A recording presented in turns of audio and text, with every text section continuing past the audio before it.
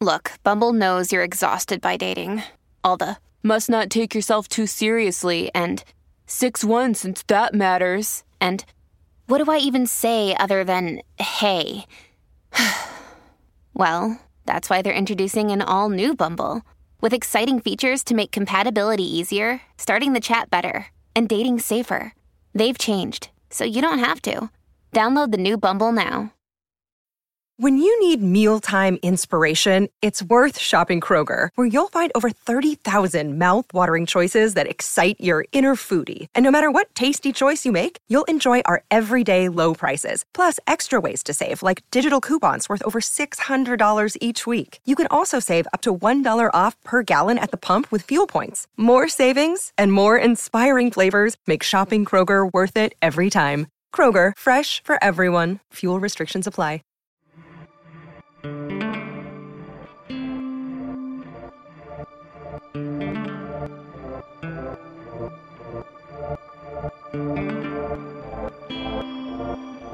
Welcome to Dig, a history podcast.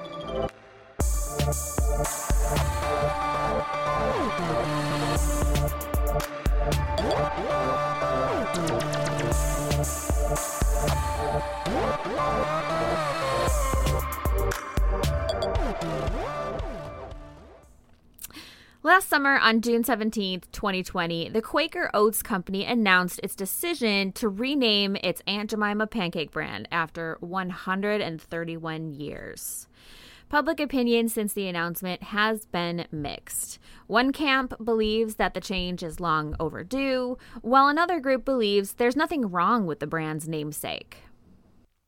For this special mini episode, we're going to dig in deeper and look at the history of Aunt Jemima. This case study will examine how something as innocuous as a box of pancake mix represents America's problematic history of racism. I'm Carly. And I'm Marissa. And we're your historians for this episode of Dig.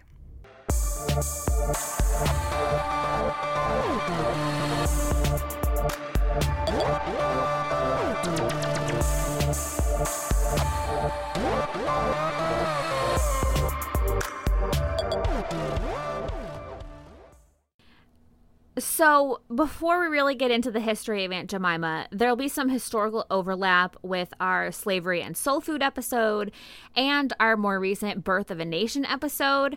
If you're an educator, we've created a lesson plan that integrates these 3 episodes, so be sure to check that out. So just so you know, that overlap is on purpose, so that we can use these 3 things in kind of an educator's plan. So just go to our educators tab on our website at digpodcast.org. Also, even more importantly, you probably noticed that there's a new voice here and a new name. That's Carly. She is our intern from St. Mary's University in Texas, and she's joining me. She wrote and produced this episode on her own. So I'm just here and along for the ride to be her plus one. Hi. Hi. In 1888, entrepreneurs Chris Rutt and Charles Underwood acquired a bankrupt flour mill in St. Joseph, Missouri. Afterwards, they created a product that had never been done before, a pre-made self-rising flour pancake mix. Before this, pre-made mixes weren't really a thing. People would make or buy local flour, sugar, corn flour, whatever. So this new pancake mix was hot stuff. It also worked out really well for them because around this time, there were new methods of paper packaging foods. So remember, we're in peak American industrialization at this point in history. This is important for 2 reasons. First, this allowed Rutt and Underwood to make their pancake mix and then ship it off to sell in other places of the United States. Second, this made it so they were able to put a brand, an image, on their packaging because it was paper. Because paper packaging allowed consumers to recognize their favorite products on the store shelves, Rutt and Underwood were trying to find something eye-catching for their product packaging. They wanted something that conveyed the comfort and warmth of buttery pancakes, right? So one day in autumn of 1889, Rhett was walking through St. Joseph and he stumbled upon a minstrel show. If you're not familiar with minstrel shows, they were pretty popular in the 19th and early 20th century. Minstrel shows included skits, songs, and dances, and they usually focused on a sort of romantic and pastoral view of the quote-unquote Old South.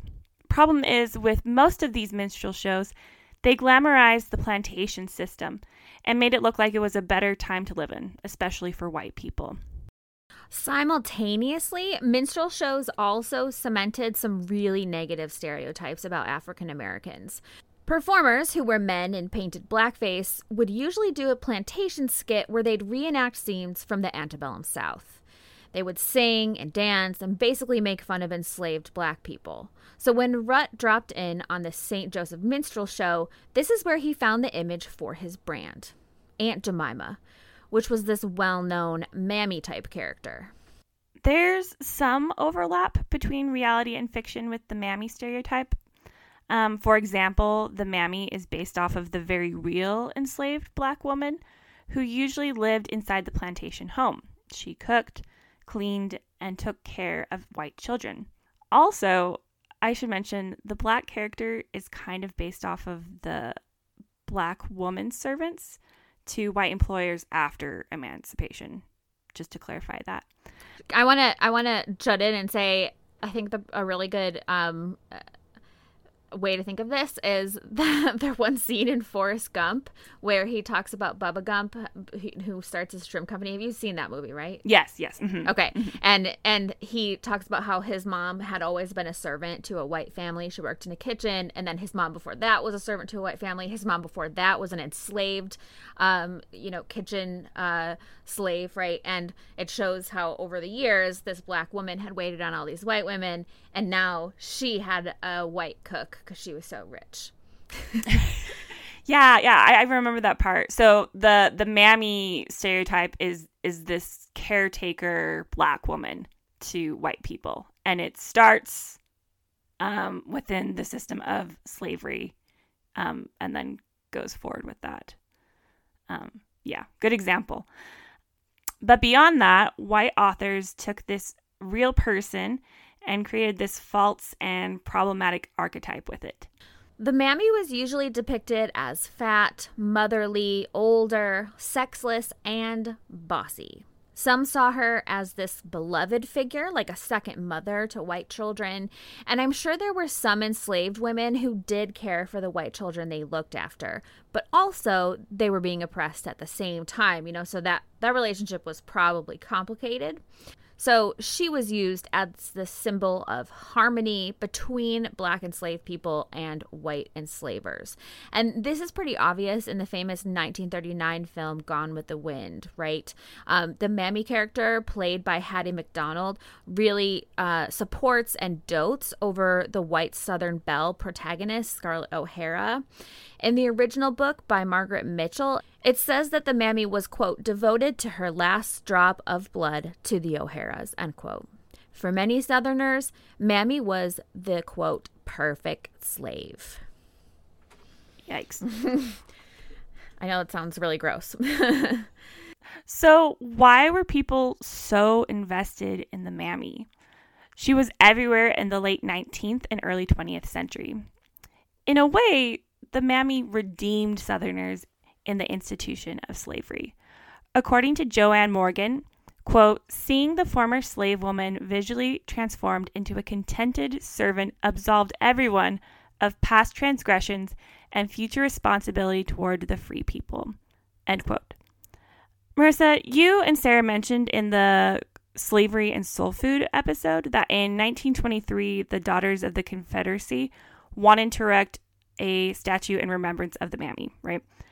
Their request was denied, but it makes sense why they would want to preserve this character, right? The mammy character is nostalgic. The character made slavery not look so bad. Mm-hmm. And her job was to comfort and take care of white people, right? However, the mammy's perceived loyalty and closeness totally ignores the traumas enslaved people endured within the system of slavery.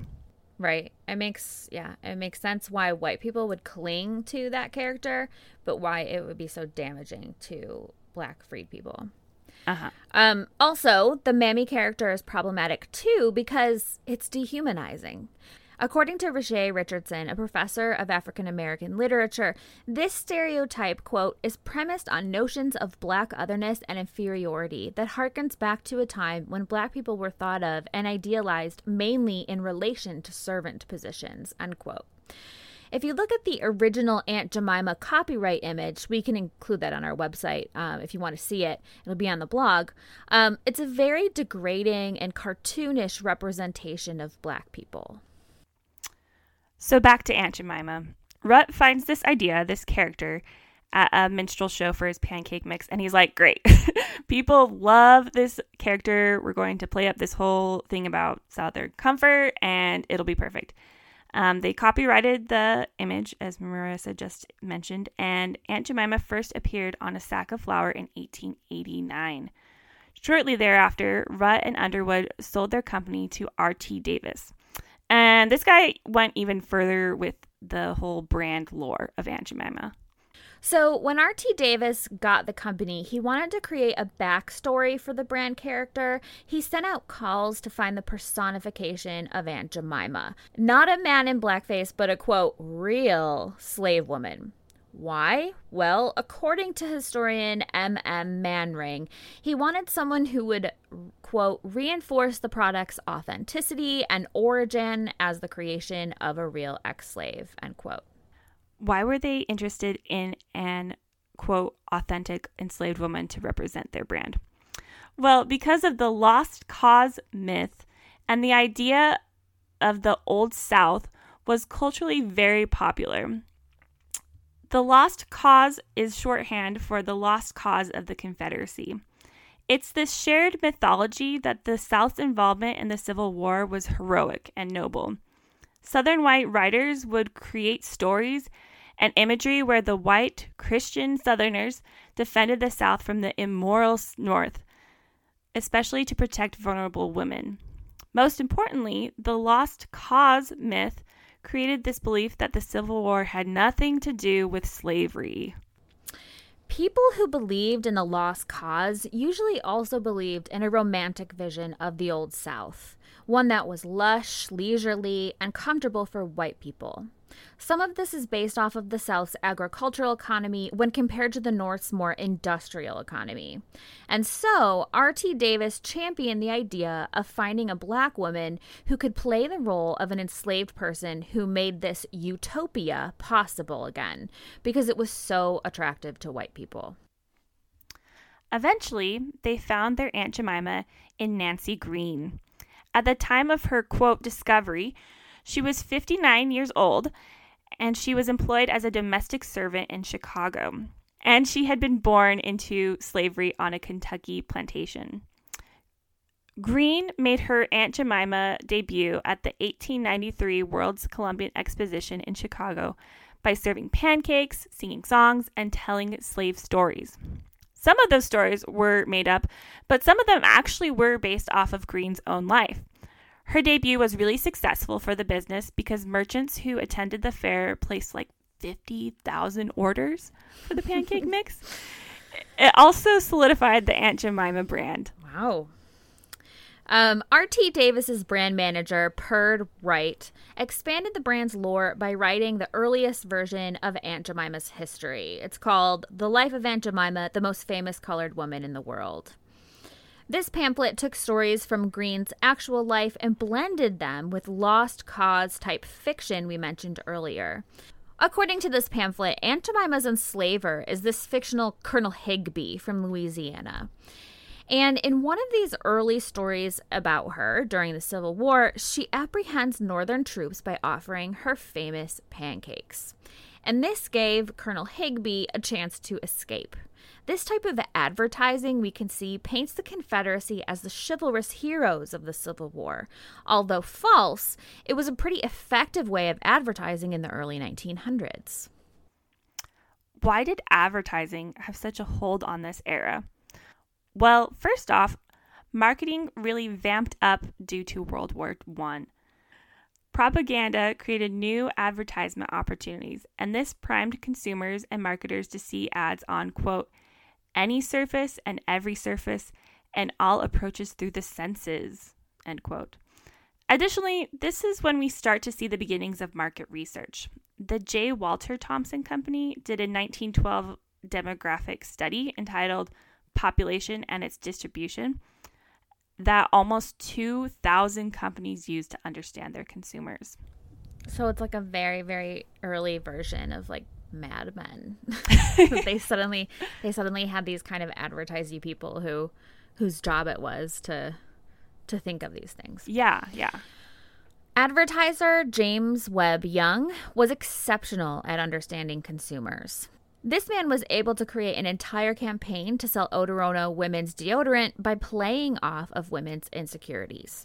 When he began teaching later in his life, he urged advertisers to focus less on the statistics of consumers, but instead, quote, the types of factors which govern human behavior, the mores, the folkways, the custom, and the fashions, end quote.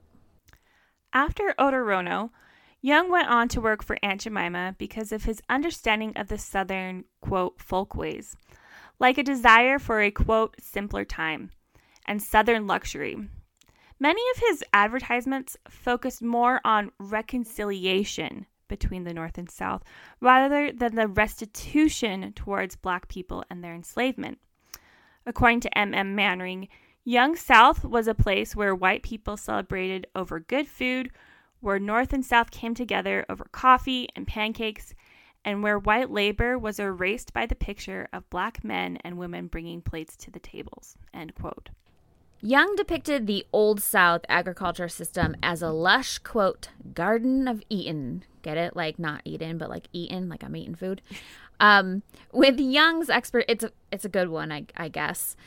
With Young's expertise, products like Baker's Coconut and Maxwell House Coffee capitalized on the perceived abundance and luxury of living in the American South. Baker's Coconut had this whole campaign about the coconut man, where in the old days you could go into town and get the fresh, delicious coconut.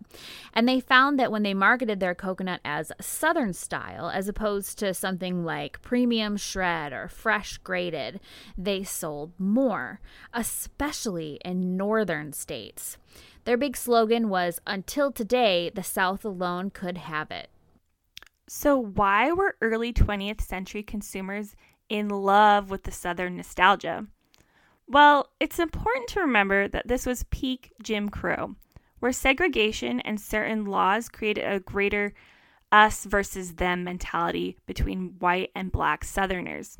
In Elizabeth and Averill's Birth of a Nation episode, they talked about how the Daughters of the Confederacy succeeded in retelling the story of the Civil War in antebellum South in textbooks from a lost cause point of view. So not only was the lost cause myth embedded in American culture, it was also prevalent in lawmaking and public education. In 1903, the R.T. Davis Company was renamed Aunt Jemima Mills. So they're really committing to this bit now, I guess you could say, because they're throwing everything else out, and that's what they're called. They also began a 1906 coupon promotion that also fleshed out more of the lore of Aunt Jemima. If you send in, quote, 3 box tops and 16 cents or 4 box tops and a dime, end quote, you could receive an Aunt Jemima rag doll. I don't know, it just does not seem like that good of a deal, but okay. They also made rag dolls for her fictional husband, Uncle Mose, and for her 2 children, Diana and Wade. We should note that the original ad campaign used racial slurs to describe Aunt Jemima's children. We're not going to say it here, but it's there and it's not great. Let's talk more about historical criticisms of Aunt Jemima. In 1918, Black journalist Cyril V. Briggs was the editor of the New York Crusader, and he said that the depiction of Aunt Jemima represented, quote, ugliness, depravity, and subservience, end quote. Very similar to what we talked about in those minstrel shows. And he called upon his readership, especially fellow Black people, to boycott the brand. Keeping along with timeline here, in 1925, Quaker Oats bought the company. So it was still called Aunt Jemima Mills, but it was like a sub-company under Quaker Oats. Obviously, Briggs' remarks weren't enough to stop the brand from growing, although it should be noted that people didn't like it back then either. Yeah, I think that's super important. So it's not, there's a lot of like, oh my God, cancel culture. They're coming for Uncle Ben and Aunt Jemima kind of thing. No, this has always been a problem. It's just that no one cared enough until recently to address the problem. It's one of my biggest pet peeves is when people are like, oh, kids these days or things these days. And it's like, no, this has been going on for a really long time. You just didn't know about it. That's the difference. Yeah, exactly. Yeah, I agree with you. Yeah. Here's another example. So in Paul K. Edwards' 1932 study about African American consumers, he found that Black consumers liked it when advertisements featured Black people because they were inclusive. There was one huge exception, though. When it came to advertisements like Aunt Jemima's, Black consumers overall didn't like how Aunt Jemima represented Black people. And this was a fairly broad study. It included Black men and women, and the study included Black people from different levels of wealth and education. Someone said that the image, quote, played upon ideas of Black people in slavery too much, end quote. Yeah, I agree. Another comment, and this is my favorite, quote, I positively hate this illustration, end quote. I get it. I also hate it. So we can see early on that many Black people didn't like the Aunt Jemima brand. This whole being unhappy with this is not something new. Yeah, exactly. Aunt Jemima's persona remained steady from the mid to late 20th century. From 1955 to 1970, Disneyland, of all places. Disneyland's never done anything racist, right? Not at all. So Disneyland even operated an Aunt Jemima's Pancake House. It also had an Aunt Jemima character there, very similar to what was done at the 1893 exposition. She had a costume, of course, and she also sang, danced, and served food. Oh, so it's just so weird that was an idea that sounded like a good idea. Yeah, and they were just chill about it. Right. It was a different time. During the civil rights movement of the 1950s and 60s, the NAACP called upon consumers to boycott the brand. In one instance, in 1956, the Springfield, Illinois NAACP chapter was able to get the Florence Gas Range to cancel a live Aunt Jemima performance. But when looking at the press coverage of this event, a lot of local newspapers criticized the NAACP because Aunt Jemima seemed like a really trivial matter to them. And it was kind of this attitude, it's like, oh, well, if this is what you're going to be protesting, then if you have a problem with something dumb like Aunt Jemima, then really Black people don't have it all that hard, really, right? I can definitely see some of that attitude today. Like it's a way of sort of dismissing and gaslighting people when they say, hey, this is a problem. And you say, well, that's not nearly that big of a problem. Consider this or whatever. It happens a lot, I think, with like during the Trump presidency, not to, I don't know, go there, but there, people would complain a lot about Trump's policies and things like that. And then people who were supporters of Trump would say, what? That's nothing. Look at all this child trafficking going on, that kind of thing. And it's like, yeah, child trafficking is fucking awful. But so can this other stuff can also be awful, Yeah. It's sort of a way of minimizing people's concerns. Yeah. And it's like it's a symptom of a larger issue, right? It's all an issue, right? And so the fact that people were upset with it then and are upset with it now, like it's all an issue. It doesn't minimize the fact that it's a problem. Mm-hmm. Right. Yeah. In 1968, Quaker Oats responded to criticisms about Aunt Jemima by slimming down her figure and making her look younger, which, okay, whatever. Oh, problem solved. She's hot now. Yeah, I mean, there's things about that, but anyway. They also replaced her kerchief with a headband. Also problem solved. People satisfied with these changes believed that Quaker Oats differentiated Aunt Jemima enough from slavery. For example, William Raspberry in 1977 said the terms aunt and uncle were no longer terms of endearment for enslaved people, right? So therefore, Aunt Jemima's wasn't offensive anymore. But again, there were lots of people, Black people, like the writer and historian Vertamae Smart Grosvenor, who went on a 1980 public radio program to say the Quaker Oats Company should permanently retire Aunt Jemima. It's like all these white people being like, it's not that much of a problem. Like, it's like nobody asked you. Like, if a person of color says that this offends them, then believe them. You don't explain why they shouldn't be offended. Like, I don't know. It's just, I don't get it. But I see what he did there, I guess. Yeah. Aunt Jemima underwent her most significant image change in 1989. Quaker Oats removed her head coverings, permed her hair, and gave her a pair of pearl earrings. Fancy. This made Aunt Jemima look like a professional working mom. In 1994, Gladys Knight did a campaign with Aunt Jemima to really lean into this new image. The campaign showed Gladys Knight taking care of her grandchildren. In response to the advertisement, novelist Alice Walker claimed that Aunt Jemima couldn't be updated because she was still rooted in slavery. Throughout the 1990s, the brand appeared to distance itself from its troubling past by partnering with the National Council of Negro Women, NCNW, for the Women of Wonder Award. Since 2016, Quaker Oats appeared more cognizant of Aunt Jemima's brand and her impact. They hired Dominique Wilburn, a Black woman, as an executive assistant to rebrand Aunt Jemima. Some of her ideas were changing the name to Aunt J and depicting her with natural hair, making a new backstory that wasn't based off of slavery. Mm-hmm. She also suggested educating employees by teaching them about the negative consequences of slavery and releasing an apologetic letter about the company's history. But unfortunately, none of that ever happened. What? Okay. So they hired this woman for her ideas and then were like, we're not going to do those ideas. I think so. I mean, that's what I've seen. Right. It's probably not entirely clear why they didn't happen. Yeah.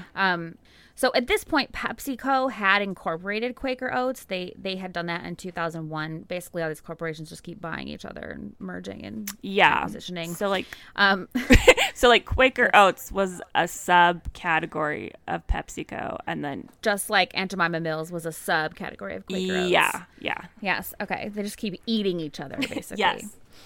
In 2017, Pepsi was accused of trivializing the Black Lives Matter movement with a commercial starring model Kendall Jenner.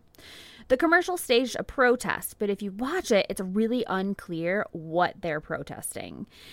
There's like all these young and conventionally attractive people, who have all these problems in their life. And of course, they're all very racially diverse. And they're holding up signs like love and peace and join the conversation, but the question that some viewers might have is like, what is the conversation about, right? It's really vague. The commercial shows Kendall Jenner at a modeling gig. She's at this shoot and she sees this march. She makes friendly eye contact with one of the protesters and he gives her a look like, come on, join us. And she then has this grand moment where she wipes off her lipstick and throws her modeling wig at, I kid you not, a Black woman. And then she goes and joins the protest, and the marchers all come up to this line of police officers. And this is the part that upset people the most. Jenner takes a can of Pepsi and offers it to the police officers as like a gesture of peace or something. And as he accepts it, this other woman takes a photograph of Jenner like it's going to win a Pulitzer Prize, and the protesters erupt in cheers. So why do you think this commercial was offensive? Well, it totally trivialized the Black Lives Matter movement, right? Mm-hmm. It commercialized it. And it used all of this imagery of a protest without any of the context, right? According to a New York Times article about this event, Pepsi, quote, appropriated imagery from serious protests to sell its product while minimizing the danger protesters encounter and the frustration they feel, end quote. Right. And also it's sort of like Kendall Jenner is like here to save the day or something. It's I don't know. So the memes were so good for this. Yes. Oh, I'm sure they were. Yeah. I saw them. I can't remember them at the moment, but I'm sure there was a lot of memeing going on during the summer of BLM. So afterwards, both Jenner and PepsiCo publicly apologized, and they pulled the commercial. You can still watch it if you search for it, at least pieces of it. People probably screenshotted it or whatever. Because of social media, this fiasco really spread. There were some good memes about it, as Carly mentioned. And I mean, this wasn't that long ago, and Kendall Jenner is one of the Kardashians. So some of us might not really see this ad campaign as historically significant or particularly related to what we're talking about today. I don't know. I like tangents, so I'm all with it. The commercial itself might just seem kind of silly, and it kind of is, but it shows perhaps the first time where the public overwhelmingly responded negatively to the Aunt Jemima Quaker Oats PepsiCo company. Like, people kind of rose up and were like, wait, no, this is not okay. Like, they'd been criticized before, mainly by Black people, right? As Carly has written into this episode, several instances of that. But because it had a big name like Jenner's attached to it, it was during this time of social media, and probably because more people were aware of systemic racial issues at this point, it's probably a combination of those things as to why this was such an advertisement failure. Like, I wonder if 20 years ago, it wouldn't have been seen as a failure. It would have just been an ad, right? that didn't mean much to people, maybe. Yeah, it was it was almost like ripe for the time. Like, it was, but like the opposite. It was like so tone deaf that it, like, the fact that it happened right then was what made it so bad, if that makes sense. Yeah, like the storm was perfect for that moment. Right. If that makes sense. Yeah. So if this Pepsi incident didn't retire Aunt Jemima, then what did? As we've hinted throughout this episode, something needed to happen to make Aunt Jemima's image incredibly unpopular and therefore unprofitable. Throughout this episode, we've talked about subtle tweaks and changes the Aunt Jemima company made. But it wasn't until last summer, 2020, when Aunt Jemima could finally retire. That's such a good point. Unpopular, so unpopular that it's unprofitable. Yeah. On May 25th, 2020, Minneapolis police officer Derek Chauvin arrested and killed a Black man, George Floyd. Because George Floyd's murder was video recorded, Officer Chauvin's actions were clearly unjust, even to those who previously turned a blind eye to police brutality. And social media made the video go viral, as you can imagine. Floyd's murder sparked the worldwide protests and conversations centered on police brutality against people of color. Because of a recently, quote, enlightened consumer base, leaders of businesses and corporations have also felt compelled to make changes in their structures and practices. For example, companies like Adidas made public commitments to donate proceeds to BLM organizations or to consciously hire Latinx/POC people to their workforce. Other companies like Nike and Twitter declared Juneteenth an official employee holiday. HBO Max temporarily removed Gone with the Wind, the same movie we mentioned earlier in this episode.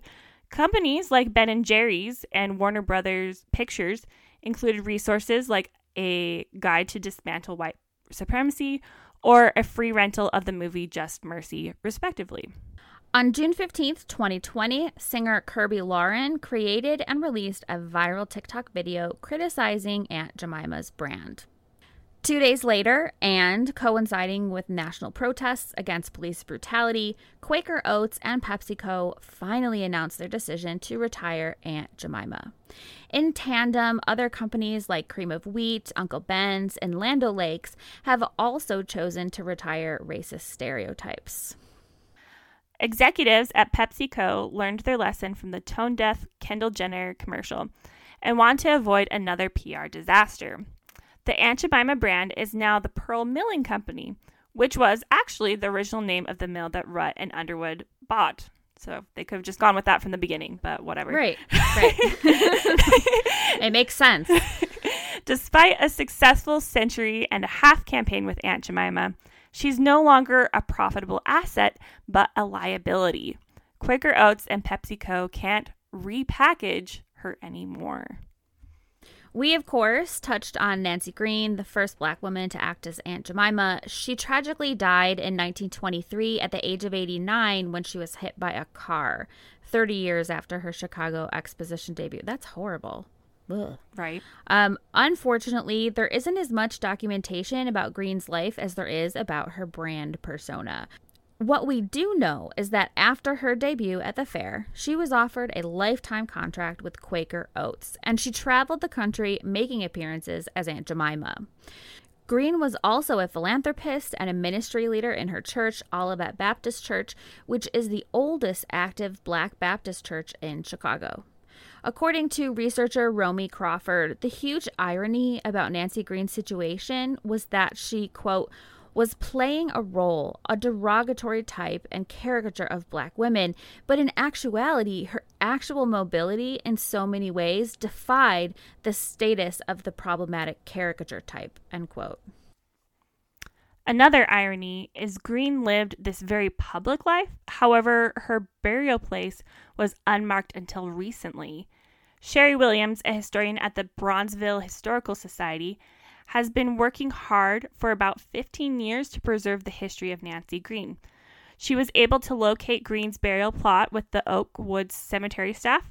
However, because the cemetery had a policy that a descendant must approve of a headstone, Williams also had to do some genealogical research to find one of Green's distant living relatives. That was difficult because when Green died, she had already lost her husband and children. Eventually, she got approval when she connected with Nancy Green's great-great-nephew, Marcus Hayes. Unfortunately, though, when Williams reached out to the Quaker Oats Company to see if they'd support her, they responded that, quote, Nancy Green and Aunt Jemima aren't the same, that Aunt Jemima is a fictitious character, end quote. I wasn't able to find anything about Quaker Oats financially contributing to Green's headstone, and I'm guessing they didn't. I'm not so sure, because Williams ended up creating an online fundraiser just to do that. That's so crappy. That would have been something just so nice and like relatively inexpensive for them to do. Right. So if they didn't contribute, then it's sort of like, you suck. I don't know. That's stupid. There have been other Aunt Jemima actresses. Shortly after the rebranding announcement more than a year ago, some of the descendants of those actresses have spoken up. Vera Harris, who was the great niece of the Aunt Jemima actress Lillian Richard, expressed her pride for her relative and her work. She said, quote, I just don't want that erased from my family history because it's almost like erasing a part of me, end quote. The family of another Aunt Jemima actress, Anna Short Harrington, filed a $2 to $3 billion lawsuit against the company for appropriating her image in 2014. Their claim was denied. However, the great-grandson of Harrington, Larnell Evans Sr., said after the rebranding announcement, quote, this comes as a slap in the face. She worked 25 years doing it. She improved their product. What they're trying to do is ludicrous, end quote. So, Carly, what do you think about this? That the families of these actresses were unhappy with the branding or rebranding. Yeah. So my opinion about this has actually shifted since I have done more research for this episode, mostly from looking at Nancy Green's situation. Like, to me, it doesn't feel okay to have Aunt Jemima as the face of the brand, but at the same time, it also feels wrong to wipe away the history of Nancy Green and Lillian Richard and Anna Harrington and, like, even, other Black women like Hattie McDonald, right? Like, her role, like, I don't know. What's difficult is that I think there's a difference between history and memorialization, right? And I feel uncomfortable memorializing the brand, right? But it seems like a real shame to just erase these actual real women who were in the history. Right. Does that make sense? Yeah. And I think you're right. There's a difference between memorializing and praising and worshiping this brand and remembering the history of the brand. Remembering the history of the brand is a great thing, right? I mean, we're historians. We think the history of all things should be remembered. So I think you're right that that's kind of a good distinction to make. Scholars A. Ward and Lorraine Fuller said it pretty succinctly in this quote. It is more of a matter of how people are included rather than that they have been included. Often, the images of Black people see of themselves are either negative, offensive, or simply not there, end quote. The continual negative depiction of Black people, especially when it's disguised as harmless or benign, with the case of Aunt Jemima, subconsciously affects how we interact and view Black people. Yeah. And with that being said, I'd like to plug that the Bronzeville Historical Society is doing an Aunt Jemima exhibit right now. And from what I've seen online, they are trying to focus more on the actual women who acted as Aunt Jemima, including Nancy Green. It'll be open until the end of the year, 2021. So if you are in the Chicago area during that time, I recommend going and checking it out. We'll leave a link in it on our blog so you can look at it. Yes. We can learn from Aunt Jemima and her retirement how our culture and values are reflected through advertising. One of the most important things we can learn from Aunt Jemima is how ordinary, seemingly harmless things like pancake mix can represent complex racial and social issues. If we aren't willing to examine a box on our grocery shelf, what else are we potentially missing? Exactly. It's a good question. Thank you all for listening today. Yeah, check out our blog, and you can find a transcript for this episode at digpodcast.org, and follow us on Facebook and Twitter at dig_history. And if you're not already a patron and you want to become one, you can go to patreon.com/digpodcast, and you can find our Patreon there to help support our small little podcast. Thank you, Carly, for writing this episode and for recording it with me. I look forward to including it on our feed. Thanks. Bye. Bye.